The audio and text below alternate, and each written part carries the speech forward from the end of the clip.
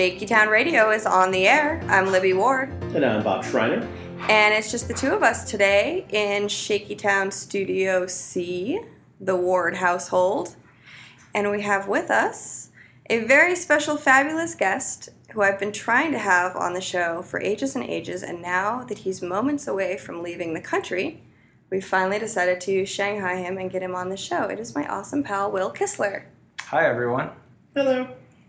Will is a fabulous animator, puppeteer, music video creator, chef, mixologist. Tell us about your tiny town in Kentucky and what inspired you to be artistic and awesome. Well, most of those come out of I like hobbies, and I get really into them for a little bit, and then they kind of fall off, and then later I get back into them. The main one, animator, is what I'm lucky enough to do as a job, and that started when I was a kid, actually. You know, like when you're 10, like one day you want to be a fireman, and the next day you want to be, a surgeon, and then you want to be an astronaut. I saw Jurassic Park, and the next day after that I said, I want to be an animator, and then it stopped changing. Oh, I saw Jurassic Park, and I was like, I want to be a dinosaur. The one point in my childhood I wanted to be a stop sign because it felt like the stop sign told everyone what to do. Yeah. I grew up in a very small town. Mm. Well, I was 10 in a very small town. And I think that was the only traffic sign. And it was the stop sign. Yeah. I used to joke. Everyone had to obey it. I live way out in the country, so I didn't actually grow up in a town. So from my house, you can't see any of their houses. But the nearest town, we would describe as 500 people in a stop sign. Yes. If you said go to Cub Run and turn left, people knew what you meant. Right. What was the population of that town? Inside town limits, probably about 500. In the county, maybe 10,000. So, not huge. I lived in a town in Pennsylvania until I was 10 that, I don't know what its population then was, but it's presently in about 300, which tells me it probably has been pretty consistent to that. Okay, yeah. About the same. So I'm from Kentucky, and the further east you go, till you hit West Virginia, it gets more and more sparse. So I had friends from that area that went to school with like 10 people. That's in all the grades, K through 12. They'd have like 10 kids. And so Wow. It wasn't that small, but it was pretty small. So it was hard to have a group of bullies because you only had one person for each, like one jock, one mean girl, one band. You probably had to wear a lot of hats there. Yeah. As a kid. Yeah, and like Tuesday, Thursday, I'm a band geek, and like Monday, Wednesday, Friday, I'm a mean girl kind of thing. There's probably even some self-bullying that had to happen. I'm sure. I'd really like to see how that works. I could stuff myself inside a locker on Friday. Make fun of your own tough skins. So Jurassic Park, I never knew that was your animation catalyst, and I feel like that came out when I was in junior high-ish. Was that like 94? It might, I want to say 91, but I may be wrong on that. I have a computer. I can look it up. So it was that, and then Toy Story kind of cemented the deal. And I think in between The Mask with Jim Carrey, which I love. It's not as beloved a classic as the other two, but for me, special place. I really enjoyed it, and still do. Oh, 1993, Jurassic Park came out, so split the difference. You were closer than me. But I'm curious, because that would have made you... 10? Yes. So I was born in 83. I guess I'm mostly curious, how did you know that there were so many animators involved in Jurassic Park, because it's not a classically animated movie? I remember there being a lot of hype, because it was one of the first movies where computer-generated graphics were really used. Mm-hmm. And, I mean, to date, for my money, it's still one of the ones where they're best used, because they use them where they need them. And then, there's models and puppets and things where they're better. And a lot of times today, they just kind of throw money and CG at things. Yes. But it still holds up really well. And I remember just being such a big deal. They were talking about, like, we have these supercomputers. There was, like, half-hour specials on TV. Okay. Of, like, this is how we did this, and here's a wireframe, and then we shade it in, and it looks like a real dinosaur. And I was just fascinated by all of that. Yeah, because you could make dinosaurs at home. Yeah. Or in your office now, in this case. Did you have any in your tiny Kentucky town? Did you have any kind of outlets to anything that sort of refined your skills or kind nourished? of. I had a really good high school experience. And you were joking earlier about like jocks and bullies and nerds and stuff, but actually, people got along pretty well at my high school. I'm sure there was some strife, but it wasn't like a rampant bully scenario. Right. And it was a place where you could kind of do what you wanted, and like under the guidance of teachers, obviously. But all the teachers were very supportive as long as you weren't being destructive, and none of the other students were like really jerks if you were trying to do something, you know, a little different. And one of the cool things we had was a broadcasting class, and in that class we had to make a half-hour news show for once a week for what was going on in the school and county. But after that, we could do whatever we wanted and put it on our local public access cable channel. Oh, cool. So I was able to have, like at age 15, a public access cable show with my best friend from high school. Awesome. And it was great because we kept it pretty PG or PG-13, but we were still like doing baby comedy, baby fun Right. stuff. Almost animated things where it'd be like pictures that didn't move a lot, but they were different. Sure. So From were you each other. doing traditional animation for that show then? You were like hand drawing and cutting together the snapshots? We did a tiny bit of stop motion, Mhm. not a lot of animation. I tried to do some like computer graphics, like roll in, like here's our station letters, and they revolve around. But it was a pretty basic system, so it was hard to get those from Right. a different computer onto there. Mm-hmm. I learned about editing there though, and like a lot of transitions being used, a lot of star wipes. Oh, yeah. Yeah. It's kind of like remember in like 1995 when everyone learned how to make websites. So there was 1,000 animated GIFs and like your screen sparkled. And then in like 2002, everyone who didn't learn that found MySpace, and they're like, "Look at all the stuff we can do." It was the same thing, except it was obnoxious for everyone that went through before. Yeah. That was my show. It's obnoxious to watch now, but it was fun to do at the time, and we learned a ton of kind of stuff not to do. Sure. Yeah. I did a fair amount of video editing and stop motion animation in junior high and high school also.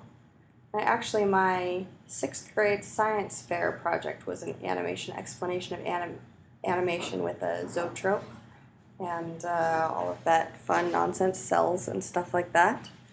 What was the name of your show? The Will and Bruce Show, or the Bruce and Will Show, depending on who got to the editor first. Ah. It was one of our very original running gags. Probably never seen anything like that in other shows. Nope, that'll never happen again. But no, we stole most of our jokes, honestly. We were a little young to worry about plagiarism, so anything good you saw was stolen. Or we didn't really write scripts, we just kind of went for it. Dolan per se, it was an homage. It was lovingly, yes, homaged. And improv. Yes, all of our skits ended in fighting, because we didn't know any other way to end a segment. Sure. But, it was still fun. Yes. The band equivalent to that would just be smashing your instruments and storming off in a huff. Yes. Yeah. It always works. So I want to make a quick dinosaur aside before we move on chronologically, because Kentucky also is famous for having the Creation Museum. It's embarrassing. But yes. But you haven't been, have It you? doesn't have to be. I haven't been. I'm torn because I really want to go Yeah. and see it. I don't want to give them 20 of my dollars. Me too. I In feel fact, Well, it seems like you could easily, and I've used this to so many enterprises, it seems it wouldn't fail there. But if you approach them with some sort of press credentials, well, that's you could probably breeze right through. more That's true. legal-ish type thinking. My plan was really just to gather a band of brigands such as ourselves and break in to Like, the Creation Museum. Or if you wanted to go middle of the road, go and find, look at a uniform supply kind of store, find one of those onesie uniform things, and just walk in with a clipboard. Yeah. That might actually work pretty Or well. like It will work. six janitors, 6 people in. Yeah, the fewer In- people, the better. But in- 2 people, not a problem. I feel like it's a much more fun comedically. Maybe less easy to get away with, but much more exciting comedically. If there's 6 to 10 people all wearing coveralls and all carrying brooms. Yes. Clipboards are good too, because then if you can leave with something, Yeah. It's a little more. Let's efficient. take a trip in a couple years. You guys may have heard they're building on in the adjacent property a Noah's Ark, supposedly full-size Noah's Ark Oh, I and surrounding forgot. theme park. Is it going to have a wave pool? This is going to be like a fun watery sort of I thing? don't know actually. I hope so. I mean, if you want to get kids into Jesus. A wave pool, No. a wave pool where it just rains for like maybe say 40 hours, and the water just Exactly. keeps filling and filling, and you just keep floating higher and higher, and then at the end of the 40 hours it drains, and then the rains come again. I grew up right next to Mammoth Cave in Kentucky, and so there's a lot of little roadside kind of tourist traps that sprung up around this really nice natural resource that a ton of people come to see. And sort of in the same vein as what we were just discussing, there's this place, it's now out of business unfortunately, called Golgotha Fun Park. And for you guys that are not up on your biblical lore, Yeah. Golgotha is the Hill of the Skull, the place where Jesus was crucified. Fun Park. And it's the home of the world's #1 biblically themed shaded mini golf course. Got adjectives on there till they're #1, which I enjoy. And it was great because the first half is the Old Testament, the first 9 holes on the mini golf. And there's wonderful, diverse statues. It's all concrete statuary you're putting around. And so, like, is it Noah's Ark that you, like, putt up the ramp and into the boat? Or there's Adam and Eve and you, like, putt around the snake. And then you get to the second half, which is the New Testament, which means there's 9 pictures of 9 statues of Jesus from the identical mold, all painted different colors. So, Well, I feel like get different stories. It's, not bad. And I then would- Jesus. I know it's not this way, but I want to imagine them all like lifesaver colors. Like They were lime pretty green garish. Jesus. He was like deep tan, and there's a lot of. It'd be like a white robe with like some colored accent. So like Yeah, a one of bright all red. just one color screaming, like a nice like cotton candy colors. sounds like the back 9 is a bit of a cop out to me, but I want a lot from Jesus. but I am excited a lot about Crucifixion Hill mini golf. After they went out of business, it was great because I would I'd tell people about where I was from, and this is a great place to take them to be like, no, really, this is what I grew up with, and the statue started disappearing because people realized it was closed and no one was watching the place. So, like 2 guys could heft one of those Jesuses into the back of a pickup truck. Right. So it's not as fun to take people by anymore. But I've definitely run into a couple of those Jesuses at parties. And then they were literally bearing Christ's cross into the Indeed. back of their pickup truck and right to their dorm room. Yep. My sophomore year in high school, my friends and I took a dinosaur that was formerly of a golf and something, golf apostrophe and apostrophe something, and put it on a planter in our high school as a gift for the senior class that was graduating.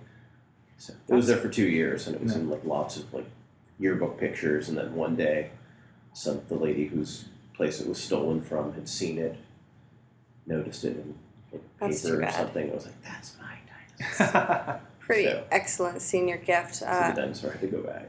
I believe the only one golf place that I know of that is golf something is golf stuff.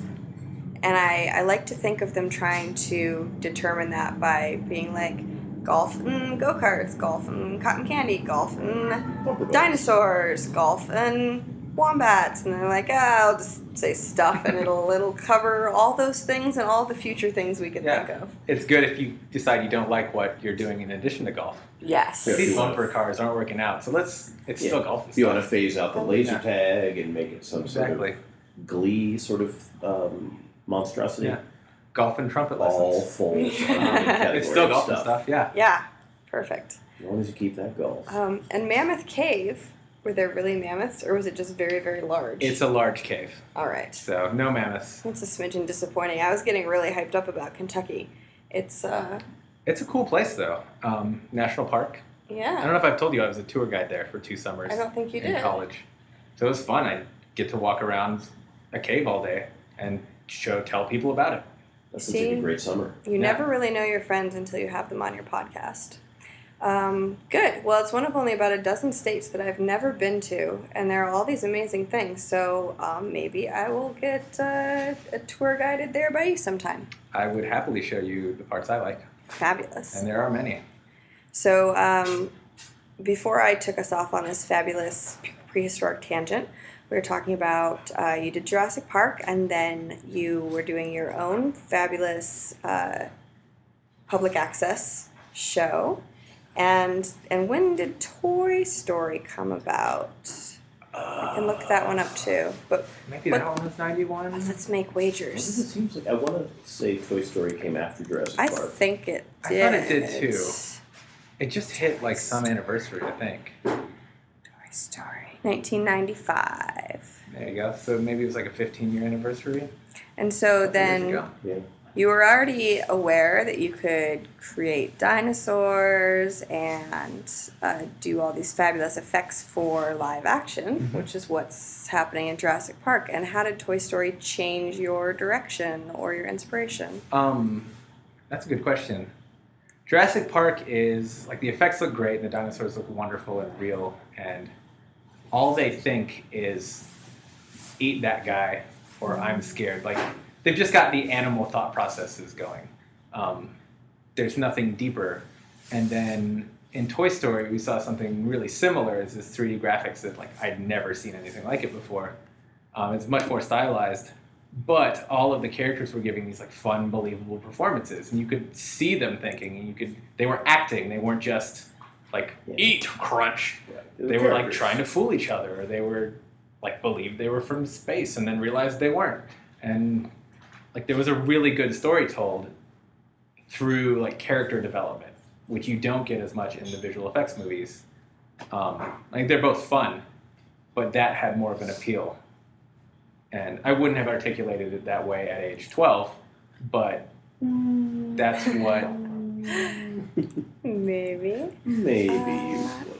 Yeah, certainly that's come up a lot for me personally, and in talking with other animators and animation directors, is that even though the voiceover people should not be downplayed in their importance, that the animators are equally important as actors, because they're the ones creating the facial expressions and the blocking and the movement and all of the various things, body language things that go into the performance. I would agree with that. But, I mean, on one hand, it's understandable because seeing my name on a movie poster doesn't get anyone out to the theater the way that, like, Ben Stiller in Madagascar might get someone out to the theater. Mm-hmm. Right. And, you know, they're also getting that kind of celebrity punch with their marketing. But, you know, we do a lot to help that performance. Oh, yeah, and their Definitely. vocal performances are still excellent. It's Yeah. just more of a team effort. Yeah. So what did you do after being inspired in these ways and creating your own show, which, to the detriment of every network out there, was not picked up by any of them? What did you do to further your animation artistic goals? I went to college, and I actually chose a technical school. So I didn't get to further the artistic side of things very well, but I learned a lot about, like, this is the button you press if you want this to happen. So I could kind of, after 4 years I got out of that, and I could basically do the things I was supposed to be able to do if I wanted a job, but none of them at a professional like level a real artist would do. And so after that, I found a place called animationmentor.com that had just started. I think I was the second class through. And it was an online school that taught just character animation, which is what I like to do. And so in my first school, I'd learned a little bit of, you know, lighting or modeling, rigging, all of this stuff I'd had at least one class in. And so I knew supposedly how to do the whole thing, start to finish.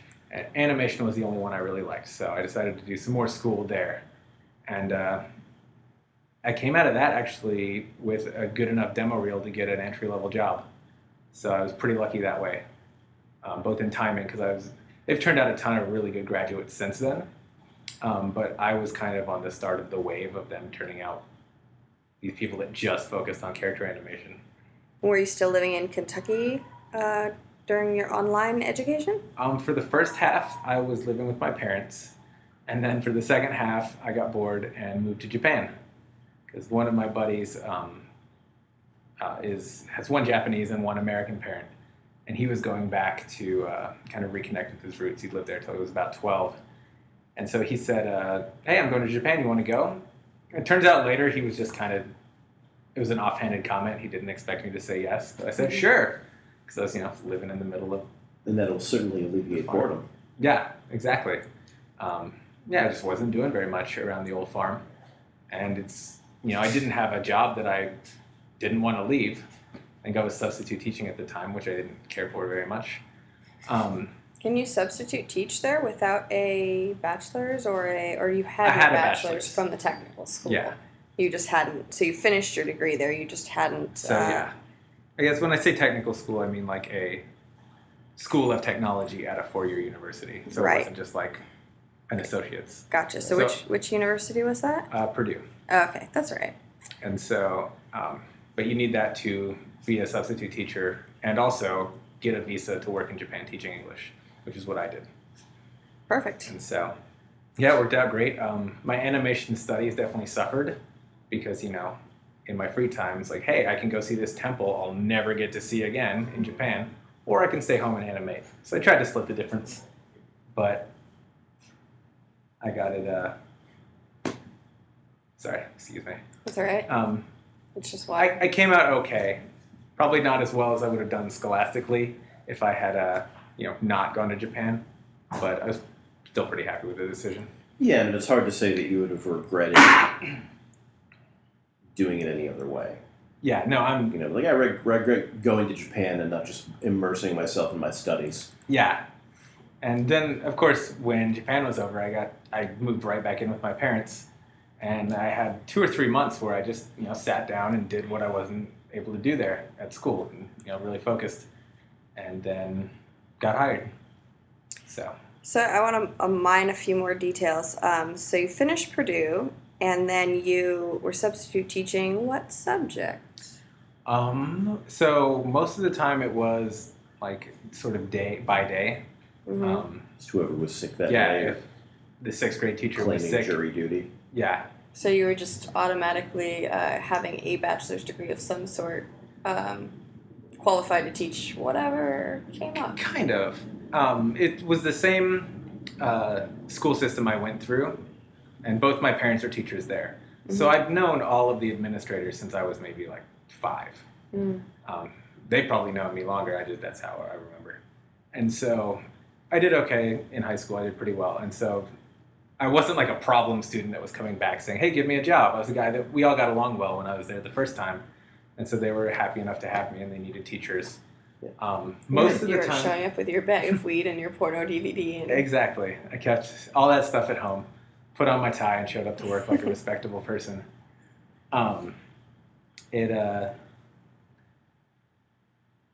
So for most of the time, I did like whatever they needed, pinch hitting for that day. But my first job there was 6 weeks of teaching 9th and 10th graders math, algebra. And the algebra was easy, but getting 9th and 10th graders to sit still for it, not easy. Sure. And so that soured me on it pretty quickly. And it was a little bit of a weird environment since both of my parents were teachers. A lot of people kind of assumed that I wanted to be a teacher also. Mm. And they thought, I'm back in the home state, doing what I must love to do. It must be just living the dream. And I was just punching the clock. I wasn't trying to not teach the kids, but I was not passionate about it in the way. Well, you're not their teacher either. Exactly. So it's you're from the time you get the call, the length of your duration. So it's, you don't also have the time. What you really need with kids at that age is the time to establish rapport and have them like you and respect you. And that's of course a challenge given their hormones and sugar intake and just. Who gives a shit about algebra? It was crazy because I was only 4 years away from high school at that point. I had just graduated college.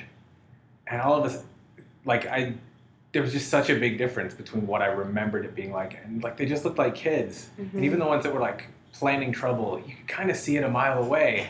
I can see how we didn't get away with that much because we weren't as smart as we thought we were. Broadcasting it. Our teachers were extremely smart, and so that's how they shut us down all the time. Right, yeah, they saw it coming. Yeah, and so Yeah, I did some subbing for a while in Arizona, where I used to live, with adjudicated 7th and 8th graders. okay, So it was, these kids were already specially selected for being terrible and incorrigible and not wanting to learn, and various undiagnosed learning disorders, which was charming.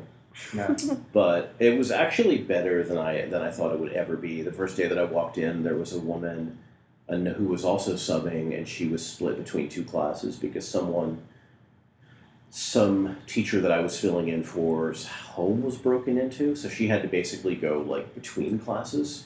So of course all these kids just went crazy, totally took advantage, and when I walked in, she was just screaming at them. No one was in their seat. Shit was flying everywhere. It was like something out of a TV show or like a commercial, like kids on crack.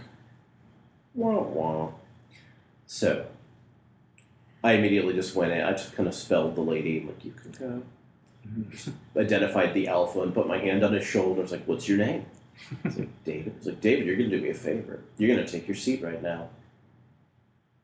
And he sat down, and everyone sat down, and I was just like, I couldn't give up the poker face, but I was like, fuck, that worked. Worked. Wow, I'm just going to keep doing this. But um, surprisingly, I found that, like, if you're just respectful to those kids, because that's something that's really sort of foreign to them, yeah, that they are really, like, willing to kind of let you have your time and say, I had good luck. But my problem wasn't that the kids wanted to be bad. It was that they were hyper and just, like, a lot of them really couldn't control themselves very well. Poor impulse control. But none of them were, like, maliciously trying to cause me a problem.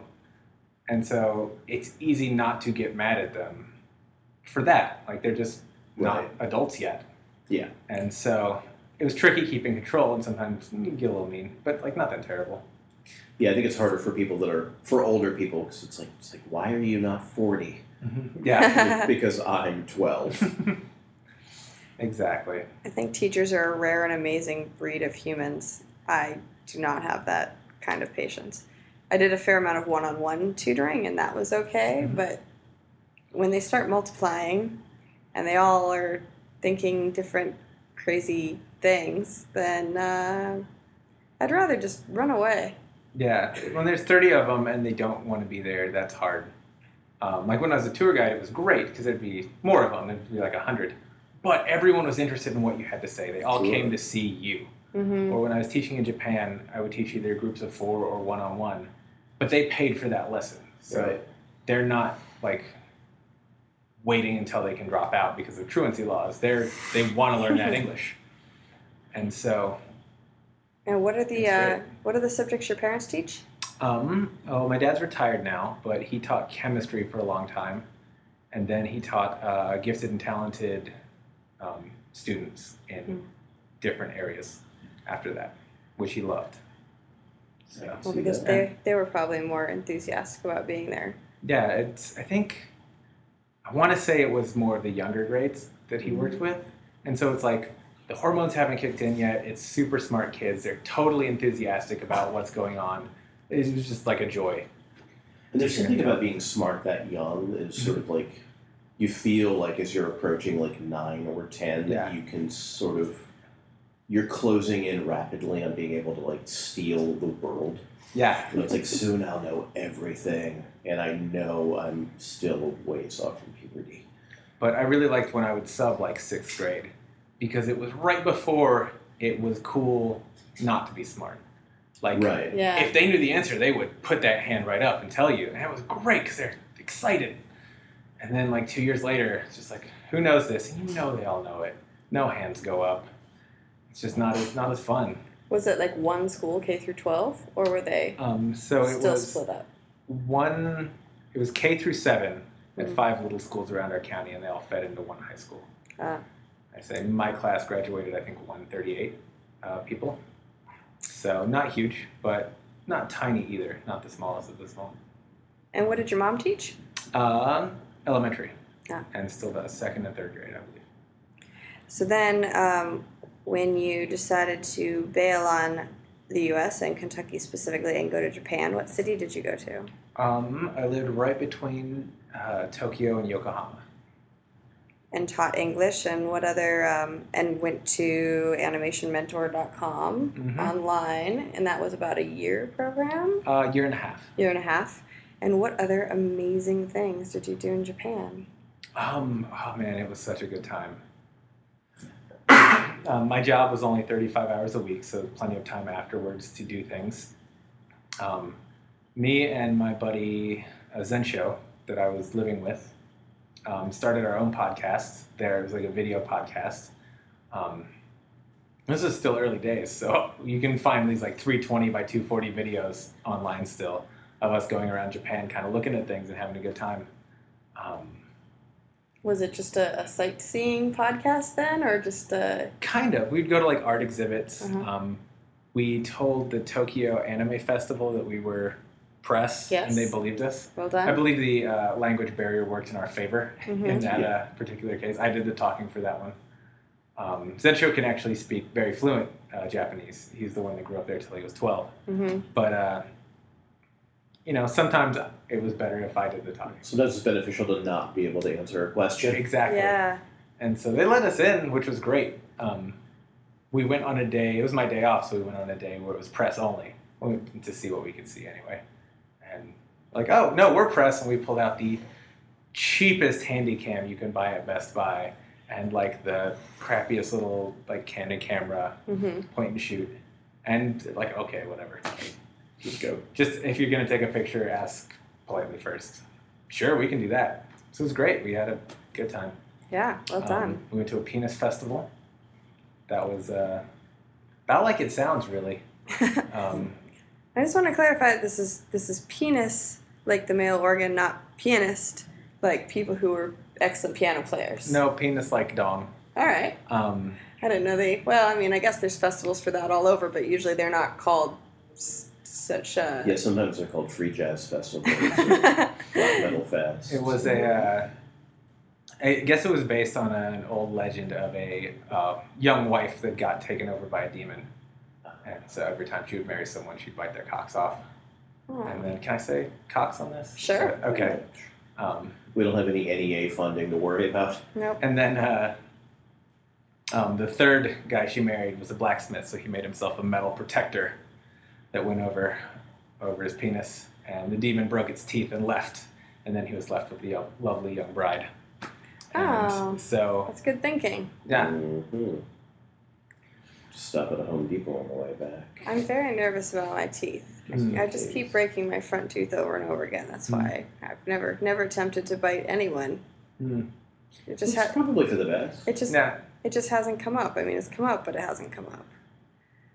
That sounds fabulous. Usually, I think of penis festivals as Easter. Easter's sort of a penis festival, right? This was like the cross. It was kind of like an Easter. Like Well, because the Fred- the Catholics adopted it from like the Spring Fertility Festival. Right. They were like, by the way, while you're all running around naked, Jesus is risen. Yeah, there were elements of that here. You could pray for fertility or good sexual health at the shrine they had there. It was like a mix between a really solemn ancient ceremony and a bachelorette party. Because there'd be like, drumming and, big temple where you'd ring the bell and say your prayer and drop your coins in. Mhm. And then there'd be like 30 people walk by with like penis-shaped popsicles. Like I love guys that with about penis-shaped Japan. hats on. It was great. It was so much fun.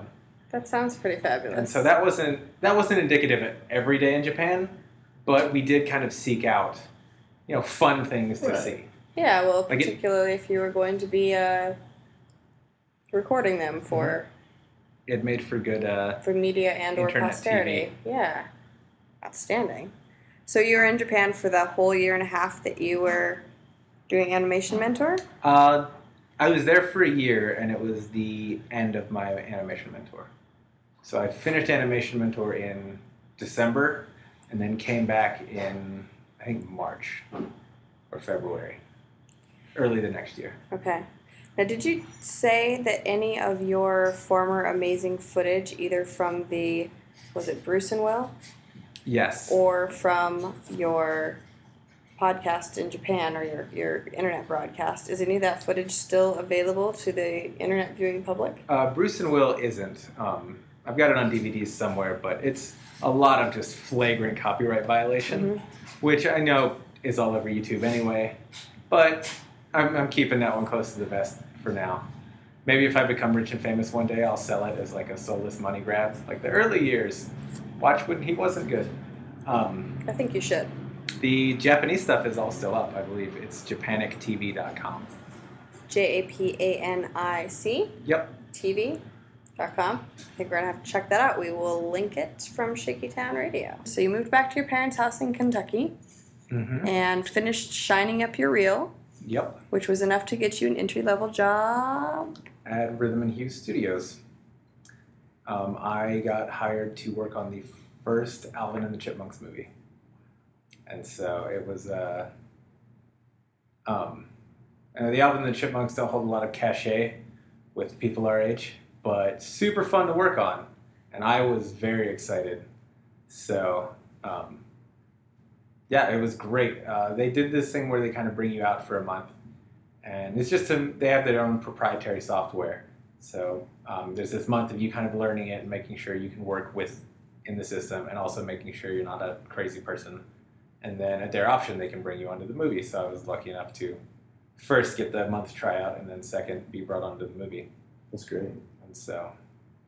I didn't know you worked on the first one. I thought you just worked on Shipwrecked. Oh, I worked on all three. Shipwrecked and the Squeakquel. Sorry, the pun escaped me for a moment. Oh, yeah, I didn't even know what the appropriate second video pun was. The Squeakquel. That's not your pun. So No, it needs no excuse. It's on That's the its poster. name. Yes, exactly. That's what it's called. It's funny, I have like weird affinity for Alvin and the Chipmunks because it was one of those cartoons that was never predictable. Mm-hmm. Like you always knew when to find like Scooby-Doo or whatever, but that was one of those things, like if it was on, it was like you should pay attention because it wasn't a regular sort of thing. Like Charlie Brown. I never really watched anything in order. Almost all of my television consumption came from either later DVD viewing or internet viewing or similar, so I never watched any seasons in order anyhow. Right. But and we didn't watch a ton of TV growing up, so I missed pretty much all of the 80s Alvin and the Chipmunks. I was aware of who they were, but I don't think I've ever seen a whole episode. Same with a lot of cartoons. Living out in the country, we didn't have cable, so it's 2 channels, ABC and Fox. So like Looney Tunes I got because that's on ABC's Saturday morning lineup. But if it was anything out of that area, then I just didn't see it. So all 3 Alvin and the Chipmunks, you worked on them in order at Rhythm and Hughes. Mm-hmm. Did you take any other side gigs or any other something in between that? Yeah, I worked at Rhythm and Hughes on and off for almost 6 years. Like when they would get light, they'd let people go, and when they'd need more people, they'd bring them back. And it's that way for a lot of different companies, for my job at least. And so I worked on Incredible Hulk, the Ed Norton one, at Rhythm and Hughes. I went to Sony for a little bit and worked on G-Force, the guinea pig spy movie. I worked on one called Aliens in the Attic that no one remembers existed. That was I'm trying to remember. It was either Aliens in the Attic or it was They Came From Upstairs. One of those was the original title, and one of them was the actual title that it came out under. I feel like They Came From Upstairs rings a bell for me, but is it a feature? Yes, it's about aliens that take over a family's like vacation home, and the kids know about them and the parents don't. So it's up to the kids to fight them off. Is it fun? Is it worth remembering? It wasn't bad. Okay. It's very much in the same vein of the other movies I've been mentioning. Probably more fun for kids. Fun to work on, for sure.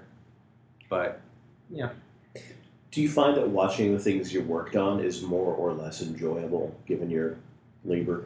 I would say more enjoyable, because most of these movies I work on for several months, And also, I know all of the other animators working, and we'll be in dailies and things, and we'll see like, oh, there's Alberto's shot, and it's fun as you're going through the movie, not just to see it as a whole package, but to be like, oh man, Alberto's shot came out great.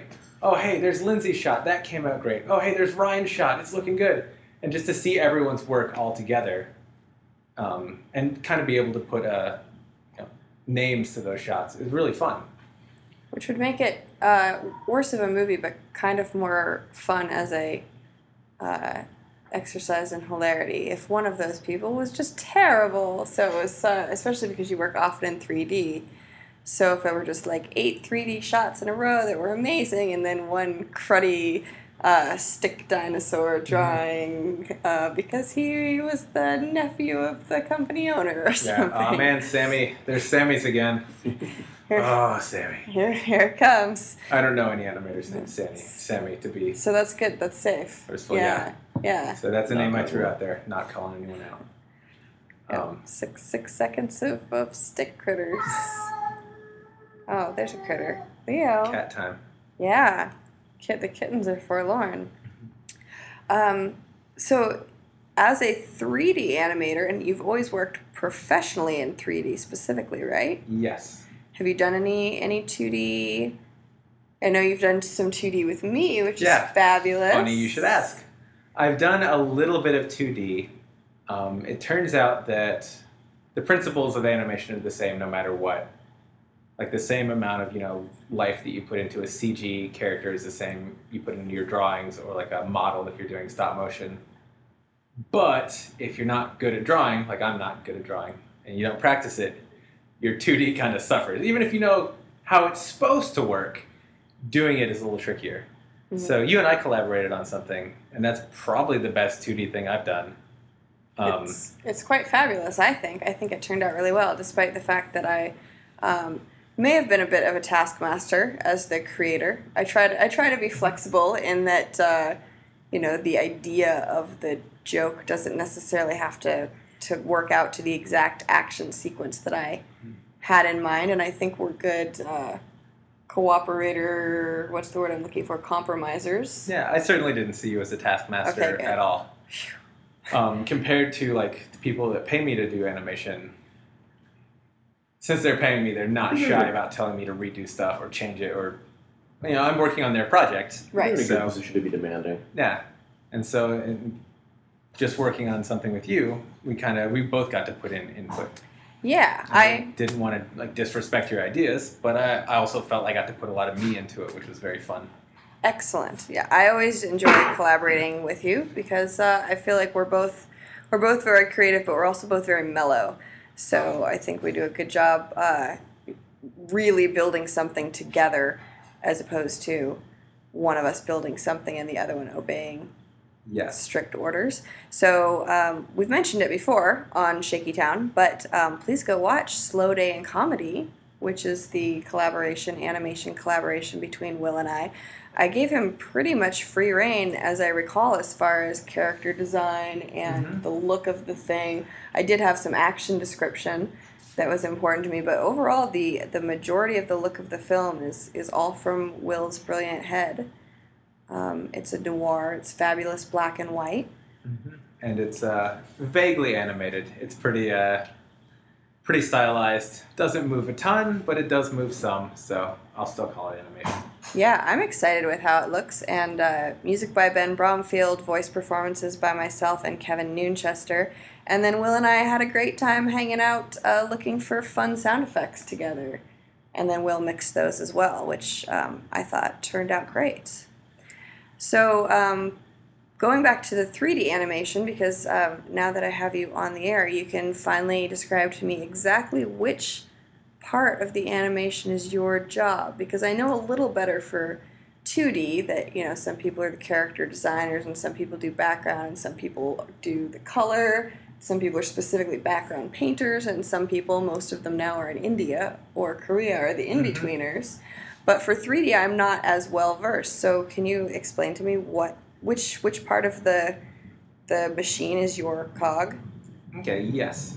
So someone else makes a 3D model, that you can look at from any angle. Like a physical one that you can, like a maquette that you can touch and hold, or inside the computer. Okay. So they make a static 3D model of a character, like based on a character designer's work. Right. So someone else will take that model, that geometry, and it's called rigging it. They add controls so you can move it around. So instead of just being a still character, you can bend its fingers, or you can move its arms or torso, or make it smile. And so the modeler models, the rigger makes the controls, and then I come along in the process and I move it. So I'm the one that comes up with the performance that the animal or the creature or the person, whatever is being animated, I get to make the acting choices and move it around. Yeah. And in 2D, you get someone that draws keyframes, and then, as you mentioned, in-betweeners.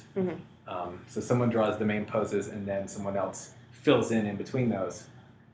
We do all of it in 3D, just because it's not... it doesn't save you time to farm out part of it to someone else. One person can do a whole shot by themselves fast enough. And so after me, the character will be moving. Someone else will do simulations for things like fat jiggles or hair. Like if on Alvin and the Chipmunks, he's got fur, and then he's got like longer hair on his tail, so that swishes around. Someone else will paint textures that are put on the outside of that character. So I guess they sort of paint it flat, but then it gets wrapped around in the way that a map, you see it, would be wrapped around a globe to make one of those. And then someone else lights it, sets up lights for the computer to calculate what it would look like. And that's usually, and my movies are usually based on live action movies where we're inserting characters. So the lighter tries to match what's going on in the actual scene. And then there's a compositor that puts it all together that makes it look like it's all in one shot. And so I'm kind of early on in that process. But it's nice because there's a bunch of people that come along after me and make it look better than when I see it. So hopefully that makes sense. It makes sense to me. I think, I think most people that have a little bit of knowledge of the process, it'll make perfect sense. And those who don't, maybe it'll inspire them to learn some more. I'm like the puppeteer. Yeah. So someone else builds the puppet, I do the puppeting, I move it around, and then someone else does other stuff to make it look good. Yeah, I hadn't realized previously that you were actually in the performer position in this vast world of 3D animation. Because I like things that I can touch and hold and physically move and draw and play with. I don't use the computer quite as often artistically, so that's a super fun position to be in, to be the guy that gets to create the performance. It's nice for me because I'm a bit shy about performing live. And so here there's this sort of one level of removal where you can create a performance, and if you do it right, it feels spontaneous, like the character's just thinking of it then and doing it, but you get a lot of time to really craft it exactly how you want. It doesn't go out until you're happy with it. Yeah. So it's good for the shy control freak. And you have an audience of people that will see this and know it's your work. So there is that sort of deferred performance gratification. And it's fun to like watch movies I've worked on with an audience and hear them react. Yeah, I think that's one of my favorite things personally is the reaction of audiences, but moreover, I really love to hear fabulous actors read my words in a way that I didn't expect, and almost always, probably 99% of the time, in a way that I think is more exciting and turns a line that I thought was exposition or a setup to someone else's joke into a hilarious commentary in and of itself because of their character voice. The smoothest running project I ever worked on was Alvin and the Chipmunks 3, and it was because the director didn't care if we had an idea that wasn't his. So it's not that he didn't care about the movie, he wanted to make a good one. But if we came back with something that wasn't his exact idea, it wasn't in the script, but it was good, he'd be like, that's funny. go for it, final. That's great. And so we got to put a lot of ourselves into that movie. And it was really good. Like, morale was so high, and we were working long hours and things, but everyone was just excited to be there because he wasn't changing things just to change them. He was letting us do our jobs, which is really great. Yeah, I feel like that's the best sort of director, and that creates the best sort of collaborative creation in all. Yeah. Is for everybody to be able to. They're paying this staff of highly skilled people, and he let them do their jobs in all the departments, which was great. So, since this was a fabulous director we're talking about and not a terrible one, I don't know who it is. Should we? Mike Mitchell is the guy. I think he did Shrek Goes Forth also. Mm-hmm. I don't know what else he's done, but he was a joy to work with there. I won't name any terrible directors, but he was the best, smoothest, like most fun, like day-to-day at work project that I've had. So I don't mind mentioning him in that context. It's amazing what a difference that makes. Yeah. Yeah, absolutely. Especially on hour 15 of your day. Yeah. If you could find a way to still make that like exhilarating and charged and new. And you're going to tell us about your, I think it's your latest project that you just finished and that your team won an Academy Award for. Tell us what it is. So yeah, I worked on Life of Pi. So I was an animator on that. You're on the Tiger team, right? I was. We did a couple different things. My team did... So we get broken up into teams within our company, but the whole company's working on it. My team did work on the very beginning. There's a montage in the zoo. Some of the animals had to be animated for that. And then there's a sequence later where the kid Pi is training the tiger inside the boat. So he's like tapping with a stick and tossing pieces of fish. And so it was really fun because we got to animate a very real tiger on a movie that got a lot of acclaim for its effects specifically. So that was also a really good experience. And one of your specific clips was also, if I remember correctly, used as the example clip for the Academy Awards, wasn't it? I want to say yes. I was a team lead, so me and a supervisor worked with our team. Mm-hmm. And so a whole bunch of clips from our team were shown in these things, and one or two of mine, or ones that I helped with, were in there as well. Yeah. So. And you didn't get to go to the award ceremony, and you didn't get a statuette. I'm too low on the totem pole for that. But did they at least bring you cake and streamers or something? They brought the statue into work, so everyone got a picture with it. That was fun. Unfortunately, Rhythm and Hues had some financial troubles this year and went bankrupt right before the Academy Awards. And so it was kind of a very weird time because a bunch of people got laid off, myself included. And it wasn't that big a deal for me. I generally get hired on per movie. And so I was expecting to leave in 2 weeks, and instead they let me go 2 weeks early. So not the end of the world, but I know some people were impacted a lot more heavily when they were staff guys with mortgages and kids. Right. And I know they got bought by someone, and some of the people are starting to come back now. So hopefully they can keep going.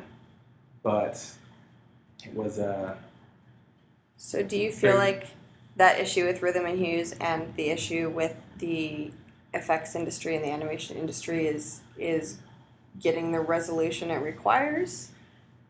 I'm not sure. I don't pay as much attention to it as I should. Mm-hmm. This incident definitely got a lot more people talking about it. It's tough to say because especially right now in LA, there's not a ton of work. Things are kind of dry, and that's kind of cyclical. Sometimes it happens, right. And you just don't work for a while and enjoy the time off. But a lot of work seems like it's going other places as well. So. Well, I think we may all end up in Vancouver. We'll see. I think a lot of that is true of most of the industry jobs, that they're cyclical, that sometimes there's a ton of work, sometimes there's not much, and that for the majority of us, probably finding work for ourselves is our greatest priority until you're at a level to be like, oh, I have loads of money. I'll fight the fights for the whole industry. Yeah, I certainly don't have loads of money to fight fights for the whole industry. And yeah, you're right. Finding work is the thing I do the most that I like the least. Yeah. It's just, all I want to do is sit down and do my work, and having to constantly scramble to find more work is Now, this not is the best. something that we talk about a lot on the podcast about making a living as an artist and trying to, marry the goal of putting enough of yourself into your projects. As you mentioned, you were able to do pretty successfully with Chipwrecked, and the idea of like having to give up some of that so that you can still pay all your bills. I don't have a specific question in that direction, but I'm just curious to know what your thoughts are about whether you feel like you're making that marriage, or you still are leaning farther one way or the other than you'd like. I feel like it's getting better the more I do it. One thing they really beat into our heads at Animation Mentor was when you are a working artist, you're working for someone else. Mm-hmm. And when they tell you, like, you need to change this, just do it, because they're paying you for your time. And so going in with that attitude, I remember the first couple times an animation director told me to change something. I didn't want to. It's like, I think it looks fine. Turns out I changed it and it looked way better. And after that happens 2 or 3 times, you start to realize, oh, this guy that's worked in the industry for 20 years might know more than me. Right. And if I listen to him, a lot of times it feels like we're making something better together instead of the point where it gets frustrating is when you just feel like you're someone else's pair of hands and you're not getting any thought in there at all. But if someone can add suggestions to what you're already doing, that's a really good place to be. So I certainly don't mind that I work for someone else. Mm-hmm. And as I get a little more experience and kind of my instincts are developing more, I feel like it's easier to kind of get my ideas in there. And I mean, rightfully so. When I first started, I didn't know anything, and they needed to steer me a lot more. Yeah. And that's how I learned. So. So you feel like while you're working for someone else that your instincts are improving, but you don't feel put down necessarily in any way by taking the direction of directors, because it's really a environment with a lot of criticism, mm-hmm. but none of it is mean-spirited. It's all constructive criticism. And so people say, oh, we need you to change this and this and this. It's in a matter-of-fact way, and it's your job, right. So you do it. But no one's like, you're stupid. Why did you do it this stupid way? Sure. Fix it, stupid. Like, that never happens. And I've heard in some instances you get, like, directors who will be angry for no reason, but that's just because they're popular and have big egos and stuff like that. I've been very lucky in that I've never had to deal with that kind of thing. And actually, most of the places I've worked, they kind of keep the artists a little bit separate from the really big wigs. Which is sometimes nice. It's challenging to manage people doing something that you don't do. Yes. So all you really can speak about is, this isn't what I want. Yeah. So it's hard to really, you can sometimes be softer with that, but... Yeah, there's definitely been times where you do things a bunch of different ways so someone can see, like, oh, that is what I want. And that can get frustrating, but I've never had someone just, like, angry all the time. Right. Mm-hmm. So. Now, that brings me to, I want to talk about many of your fabulous hobbies. And that was not a segue that Brody would have been proud of, but but at any rate, when you're doing stuff for yourself or we're doing stuff together, Mm-hmm. Whoever is in charge has complete creative control. It's true. That's the fun part of my hobbies. So some of these include a fabulous music video that you made. Mm-hmm. Is it called Devil Chicken? Yes. That's what I call it. I think, yeah, if you search on YouTube for Devil Chicken, it's on there. And we'll link it as well, but Devil Chicken was... So it was maybe a year ago when Chick-fil-A were being jerks. about gay rights issues, and I think it was their CEO was donating a lot of money, like openly, to anti-gay rights groups. I found a recipe on SeriousEats.com of kind of how to make it yourself at home, and or his best approximation. And so I wanted to make a video about it, and I figured the best way, instead of, I guess Jesus chicken is the slang for Chick-fil-A. Back home, people would say, like, oh, I'm going to go get some Jesus chicken. Because they're known to be openly a very Christian company. They're closed on Sundays. And so, exactly. And so I was going to do the opposite. The at-home version was going to be devil chicken. And I figured the best medium for this message was the devil's preferred way of reaching out to the youth, which is metal music. So I decided to do a metal song, or as close as I could get, because I like to play music. I'm not good at my instruments, but I'm good enough to like bang through chords and kind of hack something together. So I did my best metal version of this song called Devil Chicken, which is just the instructions about how to make this sandwich. But speaking of hobbies, I was doing puppet school at the time. And so I had a bunch of my puppet friends come over and perform this as a band. This band of monsters sings Devil Chicken, and then in the background you can see my hands preparing the sandwich. So. Yeah, there's a little bit of 2D animation in that one. Yes, just a little bit. When the deep fryer is going, and during the guitar solo, there's some like pentagrams and stuff going around the deep fryer. Yeah, some important satanic images to go with your chicken. A lot of like upside down crosses and gay rainbows. Now, I saw your excellent Puppet School graduation performance, and Puppet School, both of us are Muppet enthusiasts, but it was also a little bit of a jump from being a 3D digital inside the computer puppeteer to being the tactile puppeteer and getting to perform live despite your shyness for performing live. Yeah, and I think kind of in the same way that animation is a step removed away, puppeting is just enough removal where I lose some self-consciousness, and I can just kind of try and focus on getting the puppet to look right instead of worrying about what I'm doing as much.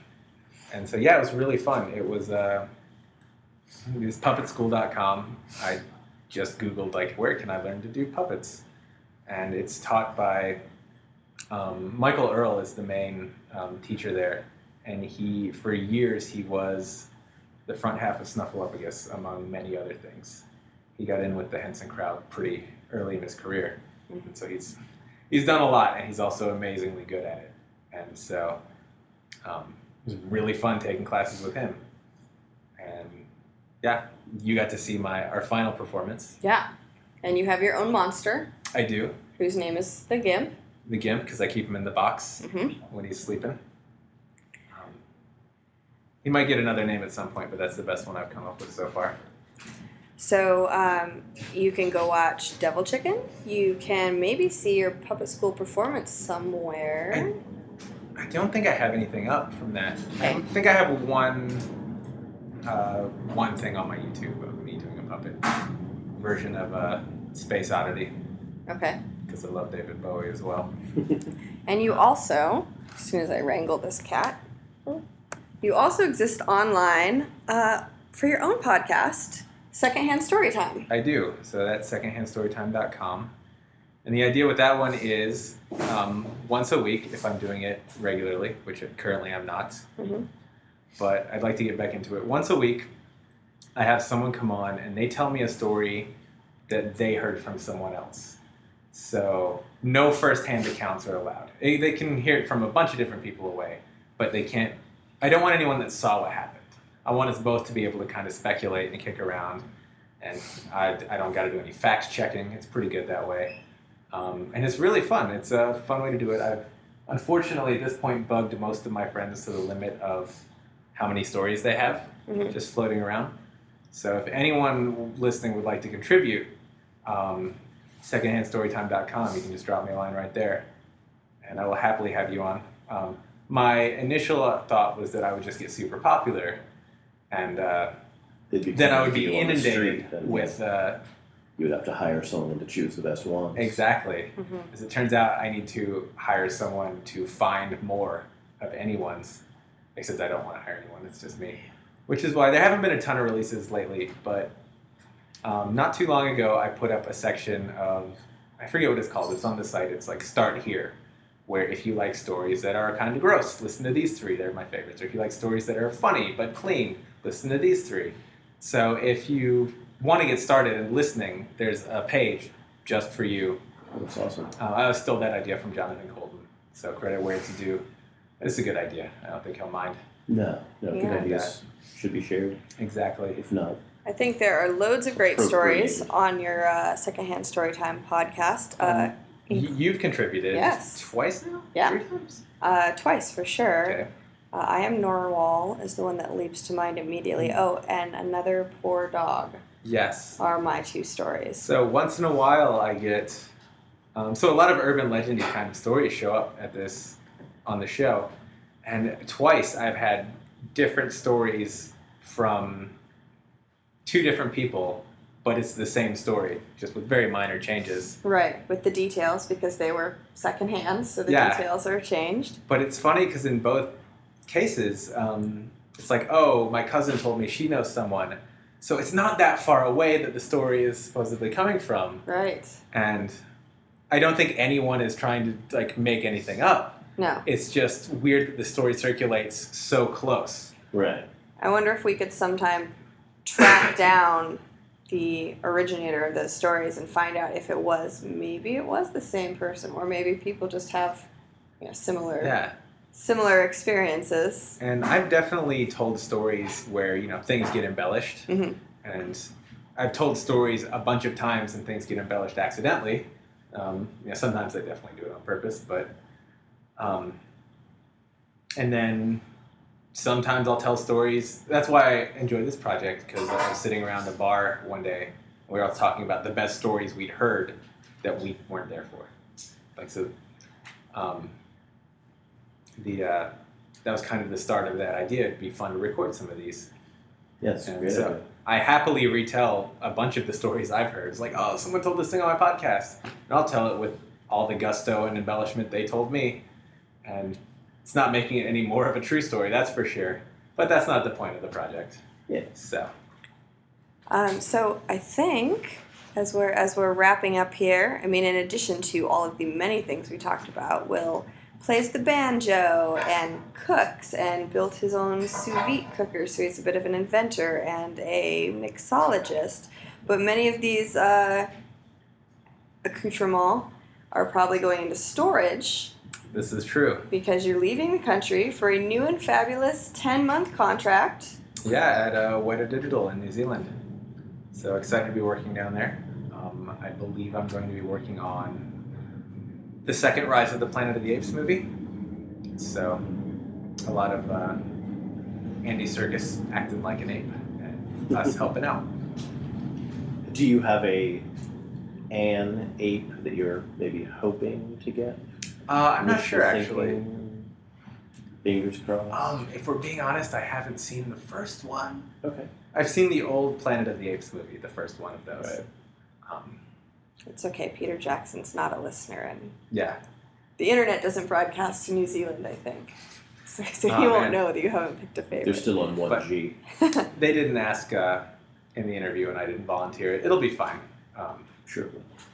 They have people there who have thought about all of this stuff plenty of times, Right. And they know what you're going to do already. can very quickly set me straight as like, look, this is the kind of feel we're going for. This is, Mm-hmm. I'll probably will watch the first one before too long, just so I can get a handle on it. But Well, the flight would be a great time. I was gonna say, You're you gonna can- have You can watch it on the many, plane Many Yeah. hours of watching ocean. and also learn the language on the airplane, as people do. Yes. Yeah. One, and this is not a first hand, but a second hand bit of advice that I'll just make sure to call it a kiwi fruit and not just a kiwi. Okay. Oh, good advice for everybody. It's and, important there. And maybe for me, because I'm very much hoping that since my fabulous friend is going to be animating in New Zealand, that I can take a trip to New Zealand where there is a very inexpensive couch on which I could be crashing. I believe that would be acceptable. Excellent. So until next time, this is the Shaky Town Radio Hour with Will Kistler. I'm Libby Ward. I'm Bob Schreiner. And I'm Will Kistler. Thanks for having me on, guys. Thanks. Great to have you.